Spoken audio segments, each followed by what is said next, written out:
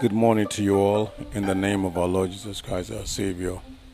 To the King of all kings, to the Lord of lords, to the Lord who does all things in His own way and manner.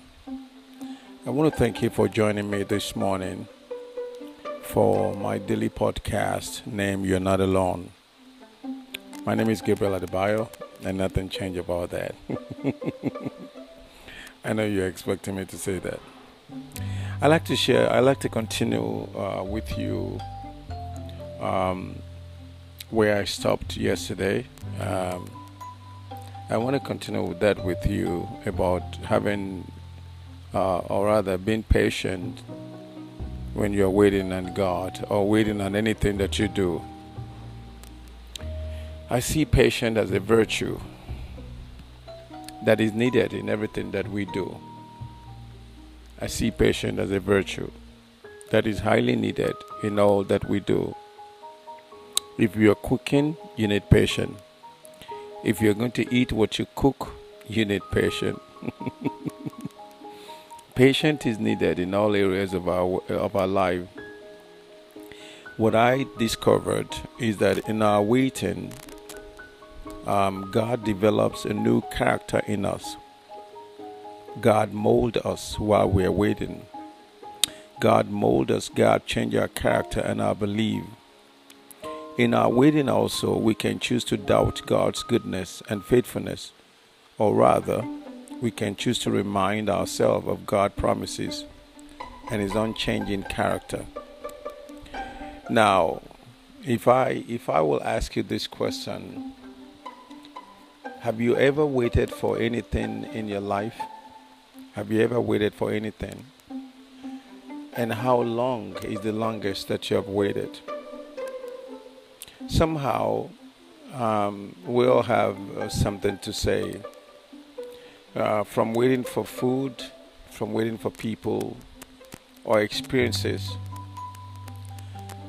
you soon realize that there are things that will happen around you that purposely would try and teach you about patience.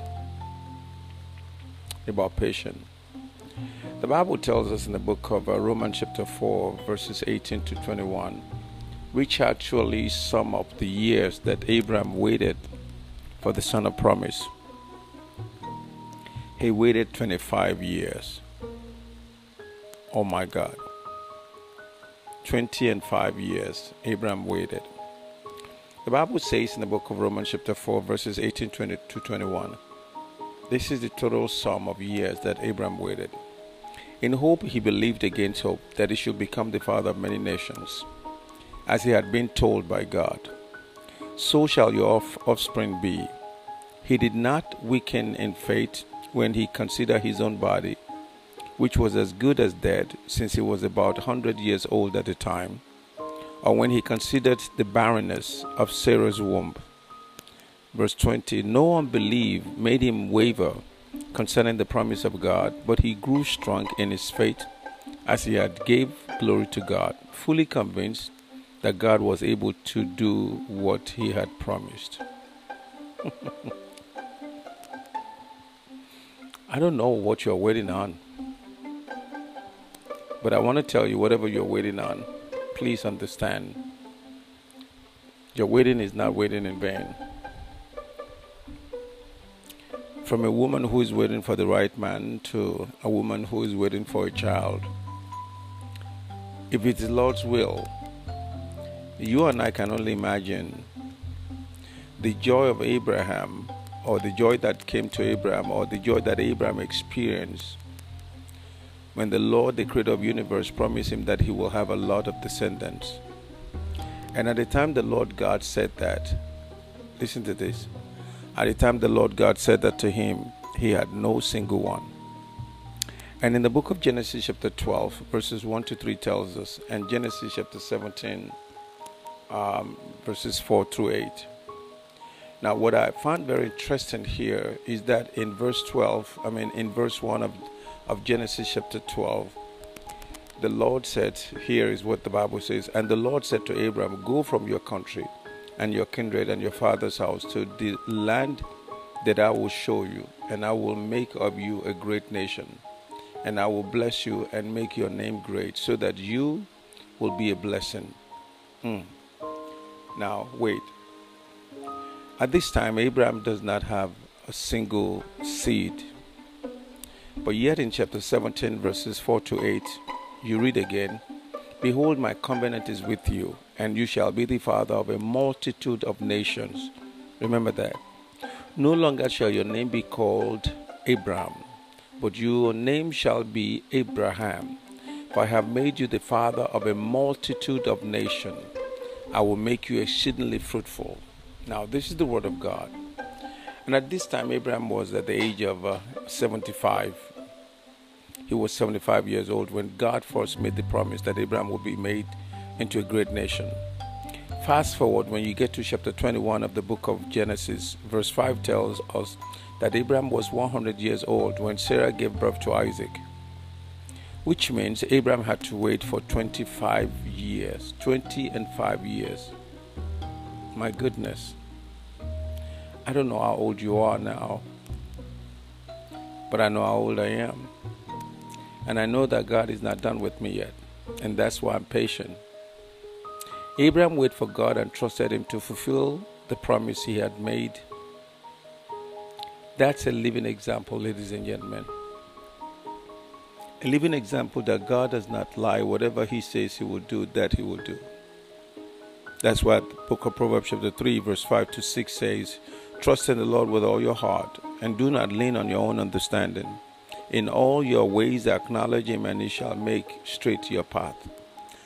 No one else can make straight the path but God himself. Abraham waited for 20 and 5 years for the promise of God. Now, please understand this. Abraham had a choice. Abraham could have looked at the situation and trusted in his human understanding that says that, Abraham, you're old, you cannot perform, you cannot impregnate any woman, so forget about it. Stop dreaming. Stop wishing something that will never come to pass. But that's not the case with Abraham.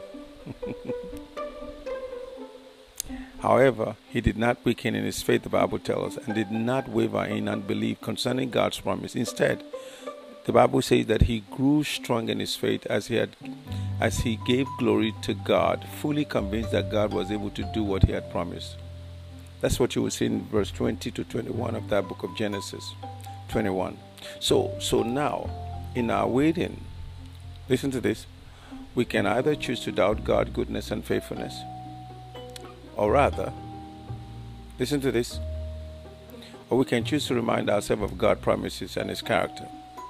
God is not a liar, has never lied, and will never lie.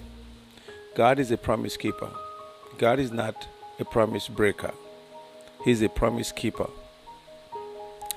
And sometimes, maybe often, his timing is not our own. You know why? Because God's timing cannot be our time. God is not controlled by time. God is not limited by time. God is not defined by time. His timing definitely cannot be our own. So what we can do while waiting is that we can follow the example of Abraham and choose to give God glory